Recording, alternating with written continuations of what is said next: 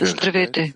Четем книгата с трудовете на Рабаш, втори том, страница 1336, статията. Какво означава, че милостинята за бедните прави святото име в духовната работа? Учебните материали са на сайтовете си Ватва и Арвуд. Там може да задавате въпроси в пряк ефир. Всеки, който задава въпрос в учебната зала, трябва да стане, да държи микрофона близо до устата и да говори силно и ясно. Трудовете на Рабаш, втори том, страница 1336. Какво означава, че милостинята за бедните прави свято име в духовната работа? Книгата Зоар казва: аз ви дадох дъждове, аз ще ви дам вашите дъждове на време. Тоест така, че всеки от тях да ви даде своята си сила на вас. Кои са тези дъждове? Това е това поправяне, което вие сте направили. Поправянето на единението на това свято име. Тоест единение на закона и правосъдието. Така, че те да действат върху вас. Подобно на стиха: да се следва пътя на Твореца, за да се вършат справедливост и правосъдие. Но след като е казано да се следват пътищата на Твореца, защо трябва да се пише, за да се извършват справедливост и правосъдие? И Зоар отговаря: а работата е там, че този, който следва пътя на Тора, сякаш твори справедливост и правосъдие. А какво е това справедливост? Сдака на еврит и правосъдие. Това е Творецът. Заплакал Раби Шимон и казал: горко на тези хора, които не знаят и не пазят величието на своя Господар.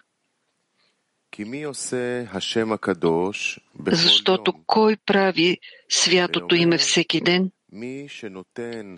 И трябва да се каже, че този, който дава милостиня, цдака на нишите, този, който прави това пробуждане долу, т.е. дава милостиня, той без съмнение сякаш прави святото име съвършено. Подобно на това, как той прави долу, така става пробуждане и горе. Край на цитата.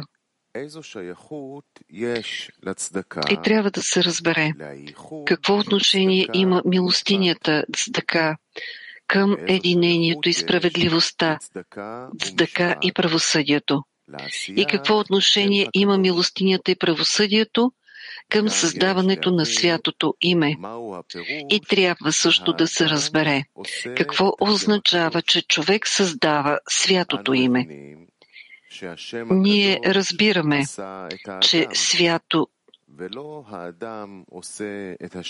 че човекът създава святото име, а не човек създава святото име. Ние разбираме, че святото име е създало човека, а не човек създава святото име.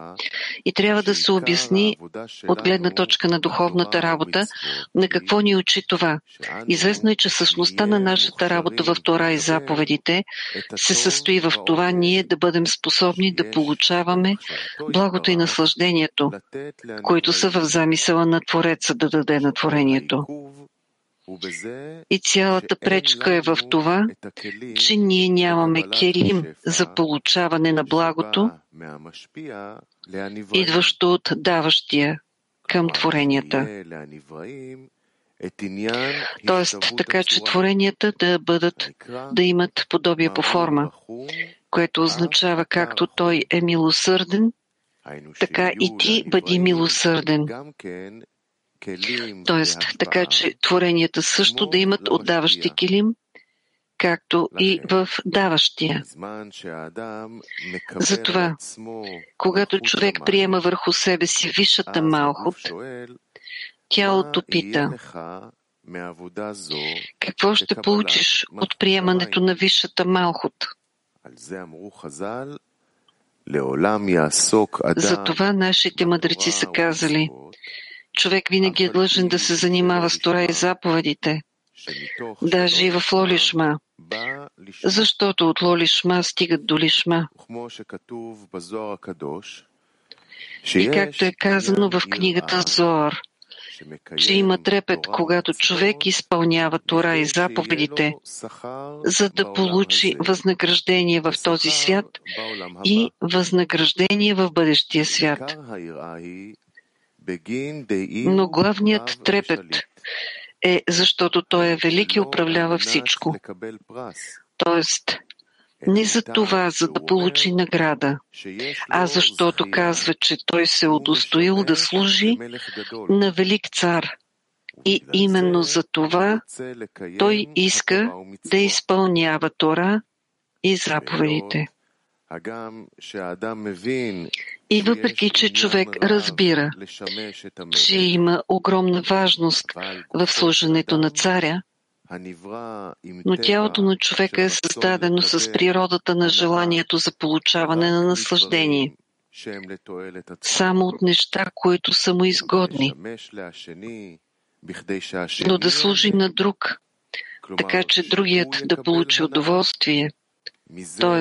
да получава удоволствие от това, че в другия ще има наслаждение от неговата работа, това тялото не може да разбере. Тоест, няма такова нещо в природата. Работникът да работи за стопанина, който се наслаждава от труда на работника, и работника да каже на стопанина: не искам ти да ми плащаш. За мен е достатъчно това, че ти се наслаждаваш от това, че аз съм ти поправил нещата, защото ми беше жал за счупените инструменти, които имаш. Но сега, когато съм ги поправил, аз съм доволен от това. И аз не искам никаква заплата за своята работа. Това е против природата. Напротив, той ще каже: ако ти харесва моята работа, ти трябва да ми платиш повече, отколкото съм молил за своята работа. И от казаното разбираме как е възможно така, че човек да има сили да работи заради небесата, без каквото и да е възнаграждение. Първото състояние това е когато човек иска да изпълнява Тора и заповедите, за да му донесе това изцеление. Тоест светлината в Тора го връща към източника. Тоест, чрез тях той ще придобие втора природа, наричана желание за отдаване. И тогава той ще може да служи на царя без каквато и да е награда. А негова единствена награда ще бъде това, че той носи наслада на царя. И това е времето, когато той изпълнява Тора и заповедите, за да придобие желание за отдаване. И това в книгата Зоар се нарича 613 етин, съвети. Второто състояние, след като той достигне желание за отдаване, това вече е състояние на получаване на благо и наслаждение, които се намират в 613-те заповеди, които Зоар нарича 613 пкудин, влагания. Това е както е написано в коментарите Сулам, че там се намират благото и наслаждението във вид на влагане.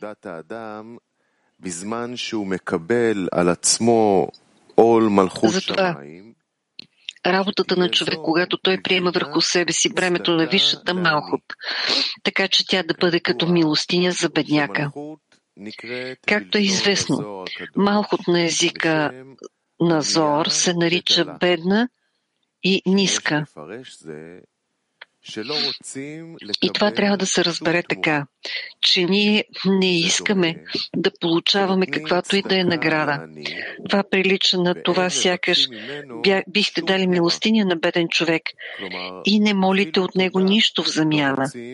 Тоест, ние даже не искаме благодарността на този човек, защото истинската благодарност, истинската благотворителност се нарича скрито подаяние, а това означава, че той не вижда на кого дава. Затова даването на милостиня в такъв случай е лишено от каквато и да е благодарност от страната на бедните. От тук следва, че когато човек приема бремето на висшата малхот над знанието, той не се надява, че Творецът ще му се отблагодари за това. И тогава тялото пита: защо приемаш върху себе си бремето на Тора и заповедите? Защото в състоянието, когато той иска да поеме върху себе си задължението да изпълнява Тора и заповедите, без каквото и да е възнаграждение, човек се нуждае от Твореца, да му даде сили да преодолее въпросите на тялото и да има сили да извърши святата работа с радост.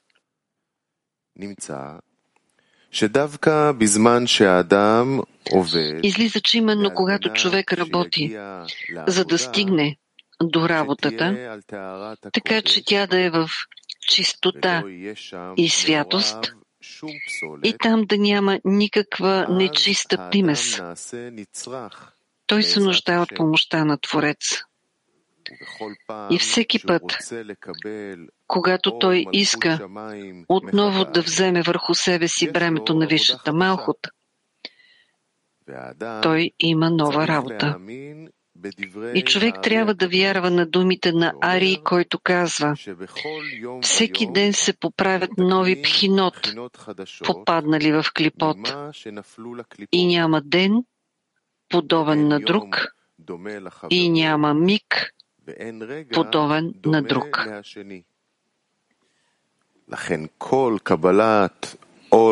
Затова всяко приемане на бремето на висшата малхот отново поправя нови пхинот в светостта.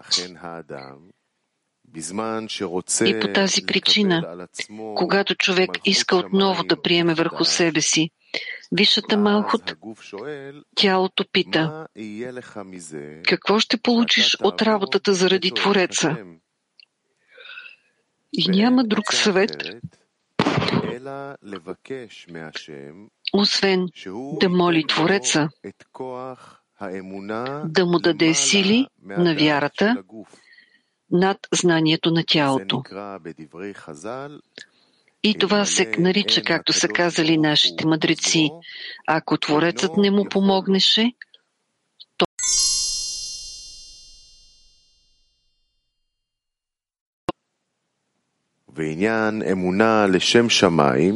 и относно вярата заради небесата, трябва да се обясни това, което са казали нашите мъдреци. Ако твоя брат обеднее и протегне ръката си, както е казано в писанията, не граби бедния, защото той е беден. Какво означава не граби бедния? Нима има човек, който ограбва бедните? И за какво ще граби той от него, ако в него няма нищо? Но ако ти си го научил, че му даваш прехрана и си размислил, казвайки: колко дълго ще го обезпечавам аз, и си престанал да му даваш. Ако ти си направил така, знай, че ти го ограбваш. Затова не ограбвай бедния, защото той е беден. И съгласно казаното по-горе, трябва да се обясни, че милостинята на бедните се отнася към малхот, която се нарича бедна и ниска, защото тя няма какво да върне на човек. И ако човек работи заради Твореца и не иска нищо в замяна, а работи само заради Твореца, но понякога, насред работата, при него идват мисли. Нали той непрекъснато работи заради Твореца и нищо не иска в замяна, но непременно за това той ще бъде възнаграден с по-висока степен, т.е. ще усети повече вкус в Тора и работата, тъй като своето дело той вече го е извършил. Т.е. казва, че приема върху себе си висшата малхут без каквато и да е награда. Това означава, че той даже не е получил вкус в Тора и заповедите в замяна на своята работа. Затова, ако неговото намерение вече е било насочено заради Твореца, което означава към сливане с Твореца, той би трябвало да усети жизнена сила в своята работа. Но той не вижда никакъв напредък в работата. Затова той иска да престане, да прекъсне тази работа за отдаване и да работи като останалите хора, т.е. за да получава възнаграждение. Затова е казано: не ограбвай бедния, защото той е беден. Мидраш пита: нима има човек, който ограбва бедните? И какво ограбва той, ако в тях няма нищо? Но ако ти си го научил, че му даваш прехрана и си размислил, казвайки колко дълго ще го обезпечавам, и престанеш да му даваш, ако ти си направил така, знай, че ти го ограбваш. Виждаме, че Писанието ни предупреждава за това, че не бива да казваме: аз вече много съм работил върху намерението заради отдаване и аз не съм постигнал нито благо, нито наслаждение, които трябва да се получават при работата с намерение заради отдаване, наричана милостиня за бедните. Освен това, ми е било обещано, че аз, въпреки това, ще получа светлината, наричана сила, за да имам възможност да правя всичко, за да отдавам. И това е светлината, която се открива, когато човек изпълнява Тора и заповедите, като 613 ецот, съвети, за да получи отдаващи килим, което се нарича светлина за завършване на килим. Така че те да могат да работят като килим заради отдаване. Но и тази сила той не е достигнал. Въпреки, че през цялото време, докато той се е занимавал с Тора и заповедите, той е бил с това намерение. Затова човек казва: аз съм положил много усилия, но нищо не съм придобил. Затова искам да прекратя тази работа. И в това е смисъла на думите: колко дълго ще го обезпечавам. С други думи, аз съм ти дал много, но не съм получил в замяна никакъв духовен напредък. И ако е така, казва човек, то колко дълго ще ми се наложи да работя в свойството милостиня за бедните. В този момент човек иска да избяга от бойното поле и да се върне към работата на цялото общество, клаль, когато той е работил в свойството: кой няма да се уплаши от тебе, царю на народите. Както беше казано по-горе, когато човек изпълнява Тора и заповедите от любов към себе си, там няма място за работа заради Твореца. И за това се смята, че царят, Тора и заповедите, на когото човек изпълнява, се нарича цар на народите, а не цар на Израел, защото тогава човек не се смята за Израел, а се намира в свойството народите на света. И затова предупреждава Писанието: не бягай от бойното поле, не ограбвай бедния, защото той е беден. И трябва да се обясни, че не ограбвай бедните означава да не престава да му дава милостинята, която му даваш, имайки предвид приемането на висшата малхут, без каквато и да е награда. Защото въпреки, че ти твърдиш, че вече си му дал много милостиня, знай, че това не е вярно. И смисъла на думите, защото той е беден, е в това, че докато ти мислиш, че малхут, която е бедна, трябва да ви дава нещо на вас, ти вече не казваш, че тя е бедна.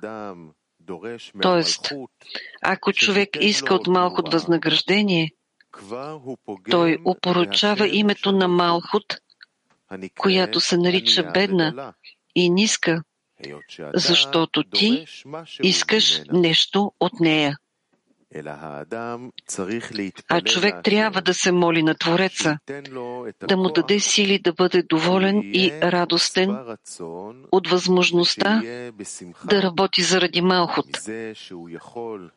Даже когато тя се скрива и не му показва никакво доближаване.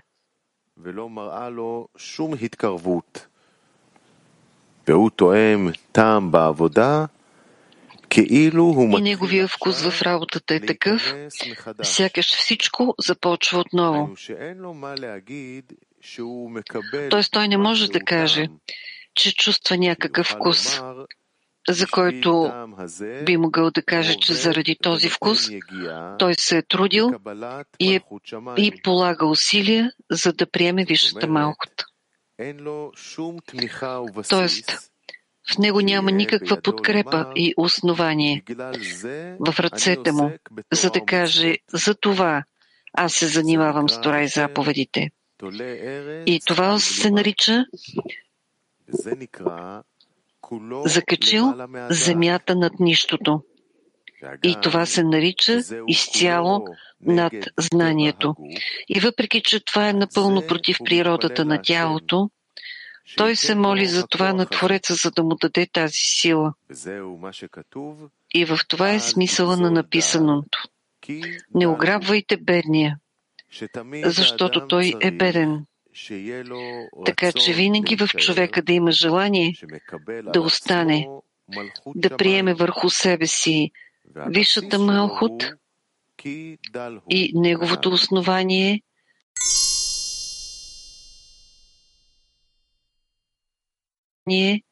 защото той е беден. И това е както казваше моя баща и учител за думите от химна Ешет Хаил. Измамна е прелестта и суетна е красотата на жената, страхуваща се от Твореца. И той е казал, че когато човек приема върху себе си бремето на висшата малхут, има времена, когато висшата малхут има привлекателност и понякога той усеща красота във висшата малхут. Затова Писанието казва: всичко е лъжа. Тоест, цялата тази основа, върху която той строи своето царство небесно, висшата малхут се явява лъжа.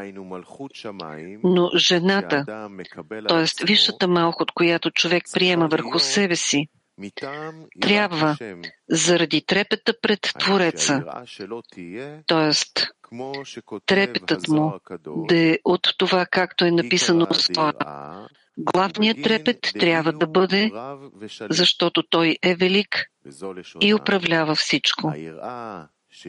Както е казано, страхът, който се явява първа основа, когато човек изпитва страх пред своя Господар, защото той е велик и управлява всичко, се явява основа и корен на всички светове, и всичко се смята за нищо пред него. И нека цялото си желание той насочи към това място. И от казаното следва, че главното е молитвата, че човек трябва да се моли на Твореца, той да му даде необходимите сили за всичко, което се отнася до работата, както в Тора, така и в молитвата. Затова човек трябва да моли Твореца да му даде потребност, т.е. желание за работа. Защото понякога става така, че човек стига до състояние, когато в него няма никакво желание за нищо. С други думи, той не вижда пред себе си нищо добро, към което той би могъл да се стреми, което би му донесло жизнени сили, което би му донесло потребност да полага усилия, за да постигне желаното. Но човек остава без каквото и да е желание, за което той би могъл да каже, че заради неговото постигане си струва да се полагат усилия. А такова нещо той не вижда. И тогава той трябва да моли Творецът да му даде някакво желание към някакво нещо. Тоест, така че това нещо да му даде желание да работи. Съгласно разбирането на човека, молбата се състои в това Творецът да му даде да види това, което ще му достави удоволствие и наслаждение. Както казват нашите мъдреци, окото вижда, а сърцето пожелава. Тоест, ако Творецът даде да види нещо, заради което си струва да се труди, то желанието, което е в сърцето, ще го застави да търси съвети как да постигне желаното. И от тук следва, че молитвата, с която сега човек се моли, е само за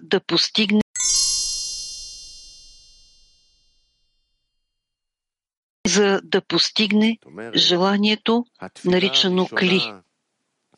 Това означава, че първата молитва на човека трябва да бъде молитва за желание и потребност от това, Творецът да му даде възможност да моли за хисарон, че ако той постигне напълване на този хисарон, то това напълване ще бъде съвършено.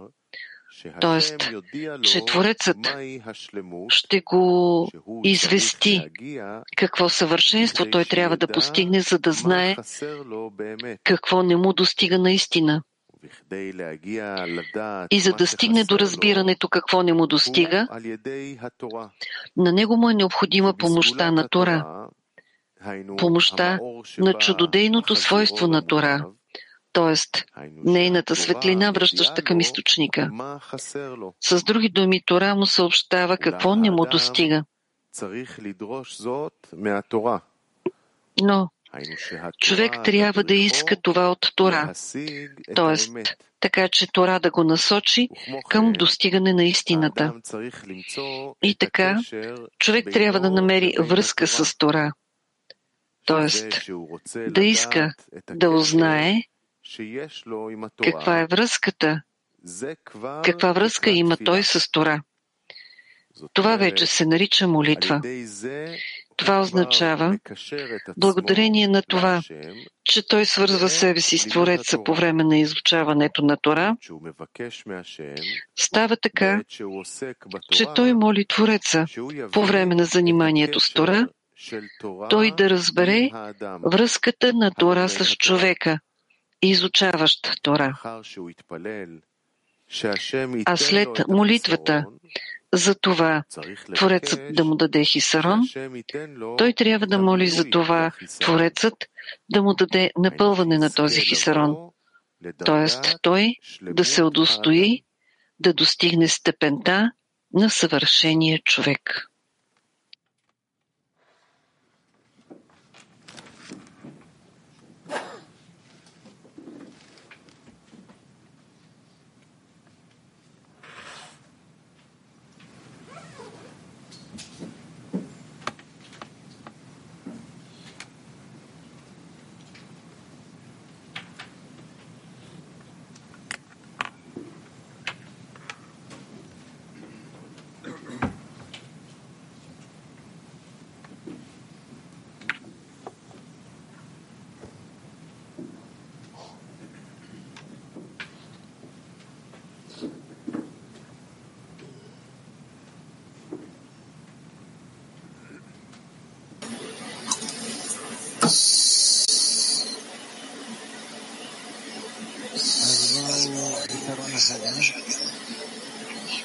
И какъв е пълният хисарон според статията?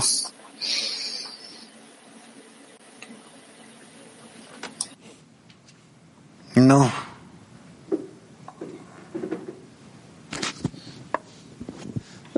לעבוד בלי שום שכר, להסכים לזה. Да работим без всякакво възнаграждение, да се съгласим на това. Добре. Още? Да. Във всяко състояние, на всяка степен да молим за помощ Твореца. Той да ни даде необходимата помощ за тази степен, за това стъпало. Да. Още? Да.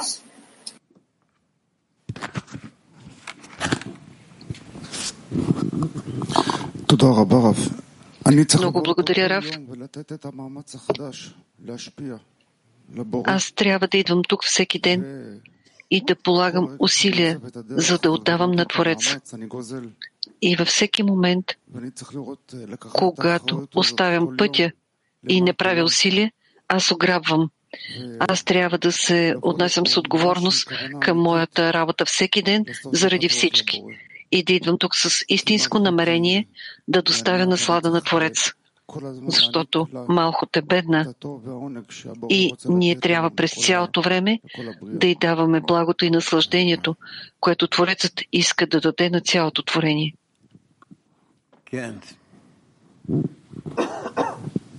Да.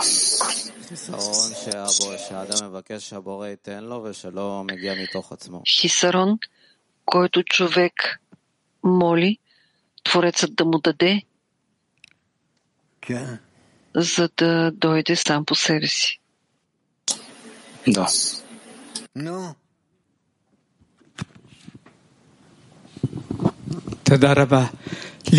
Много благодаря. Да се стреми с цялото си същество и да моли да бъде човек в пълно отдаване. Даже и да съм нула, да искам да бъда човек. Лехаим.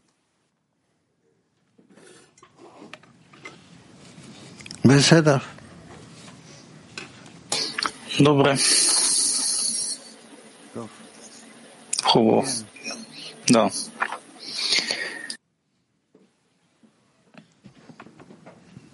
В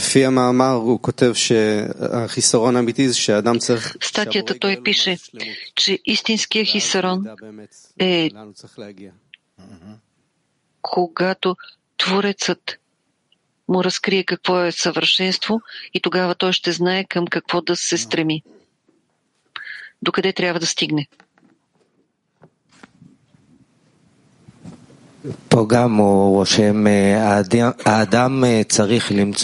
той пише, че човек трябва да намери връзката между него и Тора.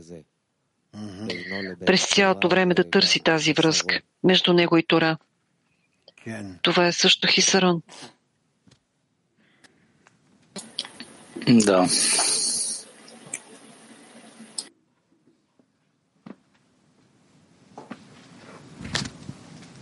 חיסרון שהבורא Хисарон, Творецът да се облече в другарите в десетката.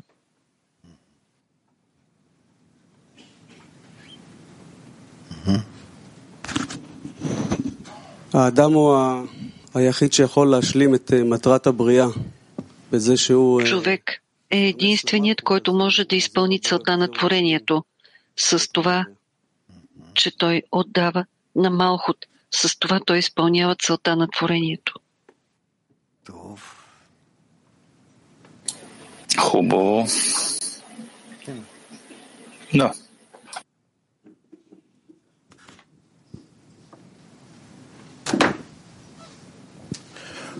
Истинный хисарон — это трепет перед Творцом. Истинския хисарон — това е трепетът пред Твореца.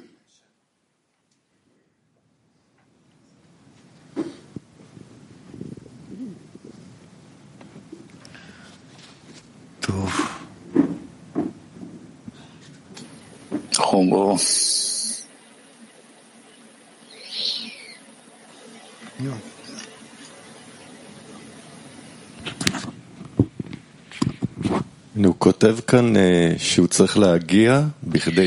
Той пише тук, че трябва да се стигне до това, той да знае какво наистина не му достига. Ние трябва през цялото време да изясняваме какво наистина не ни достига в нашата работа.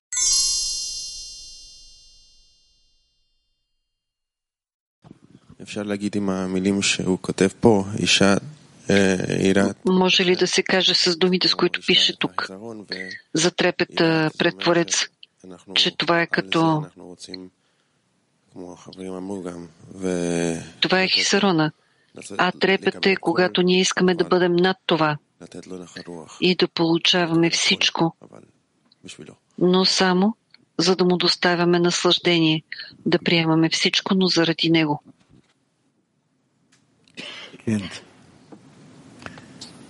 Да.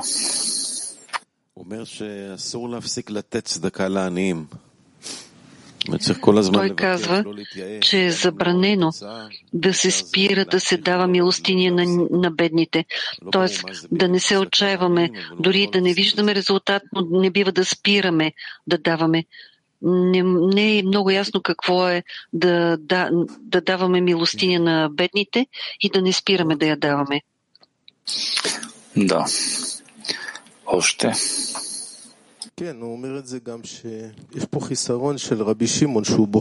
Да, той говори, че има хисарон, над който той плаче и казва, че е горко на хората, които не знаят и не постигат величието на Твореца. И Творецът е скрит, и той казва тук, че трябва всеки, който дава ежедневна милост на бедните. Така казва той. Да.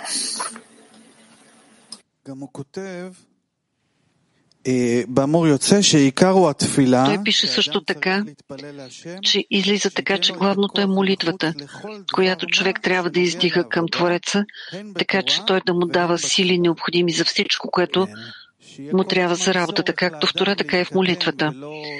През цялото време в човека да има нужда да напредва, а не просто да се наслаждава с благодарност или да се наслаждава от това, че в него има хисарон и то усеща съвършенство, а през цялото време да търси как да напредва и да се намира във връзка с Твореца, за да може той да му помага да напредва.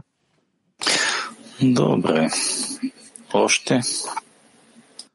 חיסרון לגדלות הבורא, לשמש את הבורא. Хисаронът към величието на Твореца, т.е. хисарон да служи на Твореца. Хубаво. Има ли още? Но. Кената.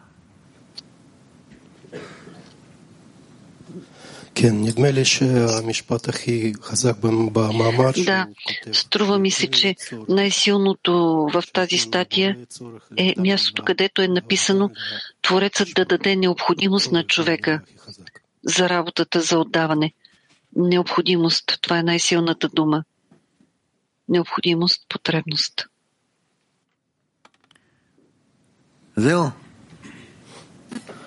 Това ли?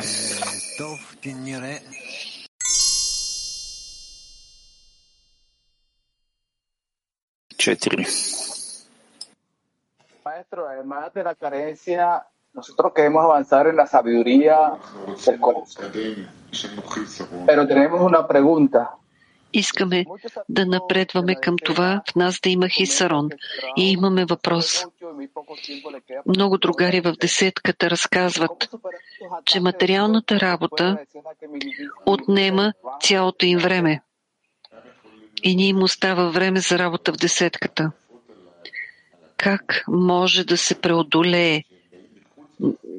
преодолеят нападките на тялото и неговите потребности, които извеждат човек извън десетката?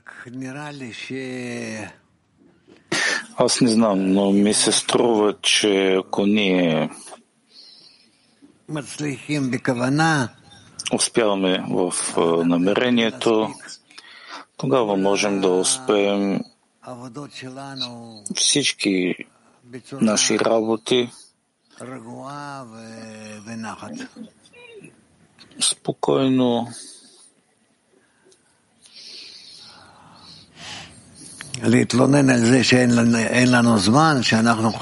да се оплакваме, че нямаме време и че трябва като роби да бъдем през целия ден и през цялата нощ да бъдем в духовна работа. Това не е правилно. Човек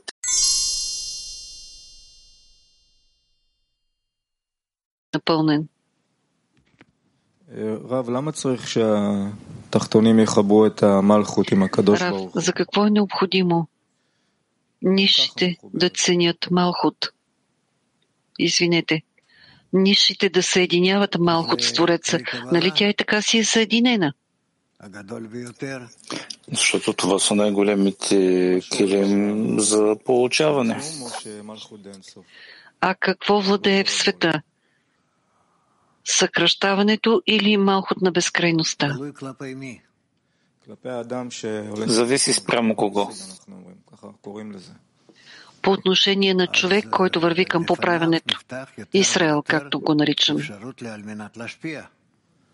Пред него се разкрива все по-голяма възможност за отдаване. Тогава той трябва да каже, че в света владее съкръщаването. Тоест, че той има работа. И това предизвиква въпроса. Човек трябва ли да знае каква е разликата между съвършенството, до което човек трябва да стигне, и общата Малхут?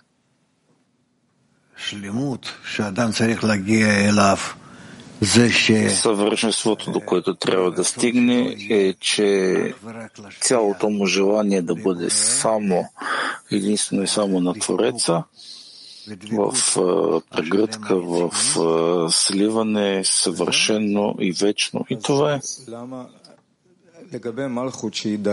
Тогава, защо по отношение на Малхут, която е бедна, той трябва да иска тя да бъде още по-бедна? Или той не трябва да се съгласява с това, че тя е бедна? Той трябва да иска Твореца напълване за Малхут, така че да може да влияе на това. Това му помага. Това, че той вижда, че тя е бедна и малка, му помага да напредва. В молбата и молитвата той трябва да моли да напълни Малхут и да не се съгласява с това, че тя е бедна. Той трябва да моли за възможност да я напълни. Да. И това се съчетава с това, че той работи само за да бъде Творецът велики владеещ. Да. А как се съчетават тези два подхода? Защо не се съчетава? Тук той пише, че не бива да се търси нищо, а да се работи само защото Творецът е велики властващ. И това е голяма работа за човек. Какво означава голяма работа? Да вижда, че малко се напълва, че той работи в посока към Твореца, че се напълва съзнанието за Твореца. Какво означава да се удовлетворява с работата за това, че той е велик и владее? Че не се нуждае от нещо друго, само иска да постигне, че Творецът управлява всичко и властта над всичко. Как се съчетава това с това, че Малхут е бедна и ниска? Зависи кое е свойство на Малхут. Малко. Това, че Малхут е желанието за получаване, то си остава малко и бедно, но това, че иска да бъде в обединение с всички и да отдава висшата светлина на всички, тя не е бедна и малка, това е Малхут на безкрайността. Това е действителност, която той трябва да построи за себе си ли? Благодаря. Да, в край на краищата трябва да се съединят двете Малхут на безкрайността и Малхут.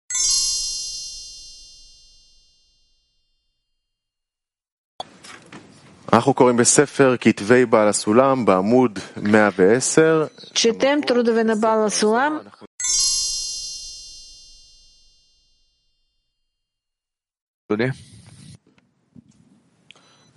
רב, איך אפשר יותר להעמיק את התפיסה הזאת שהכל בתוכי? А как може да се опише, как да се задълбочим в това възприятие, че всичко е само вътре в мен? В отношение на това, което виждам отвън. Защото ти не можеш да се справиш с това, което се намира пред теб. Това разбираемо ли? Но какво можеш да направиш ти? Точно това е въпроса. Ние виждаме всичко това вътре в нас. Човек е малък свят. Те не размазват това, че аз съм някаква малка частица от целия свят. Само с помощта на постижението и истината. В това състояние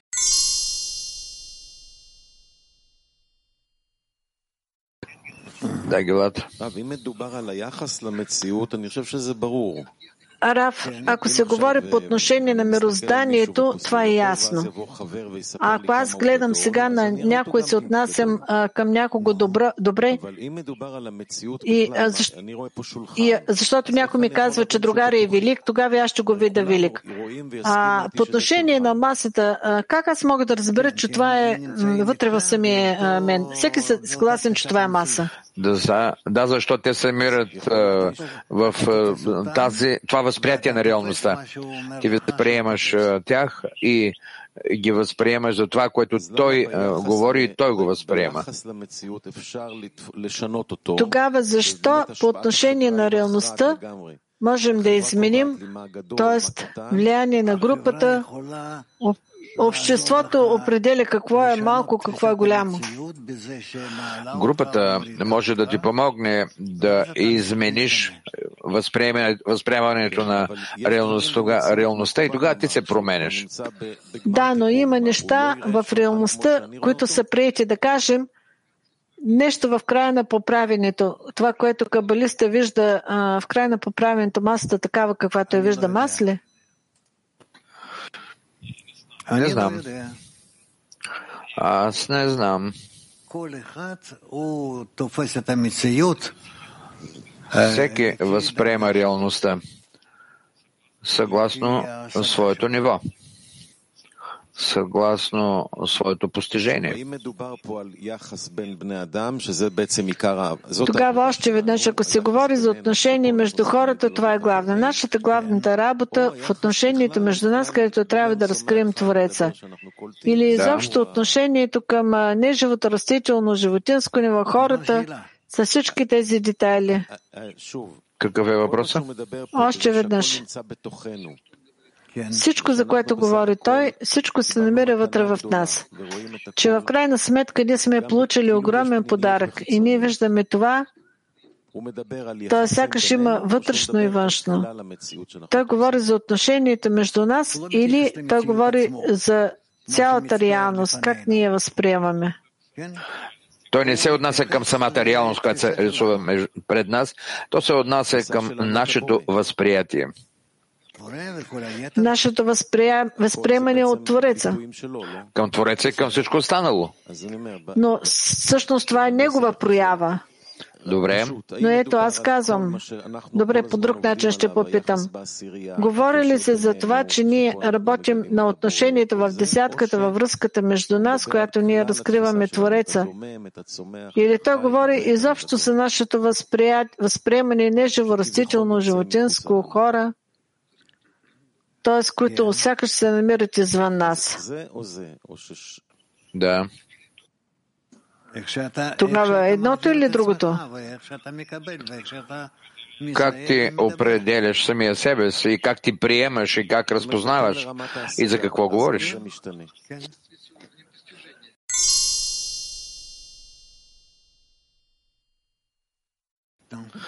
Да. Защо ние сме толкова различни? Защо сме толкова различни? Ние хората? А с какво се отличаваме? Всеки възприема реалността по-своему.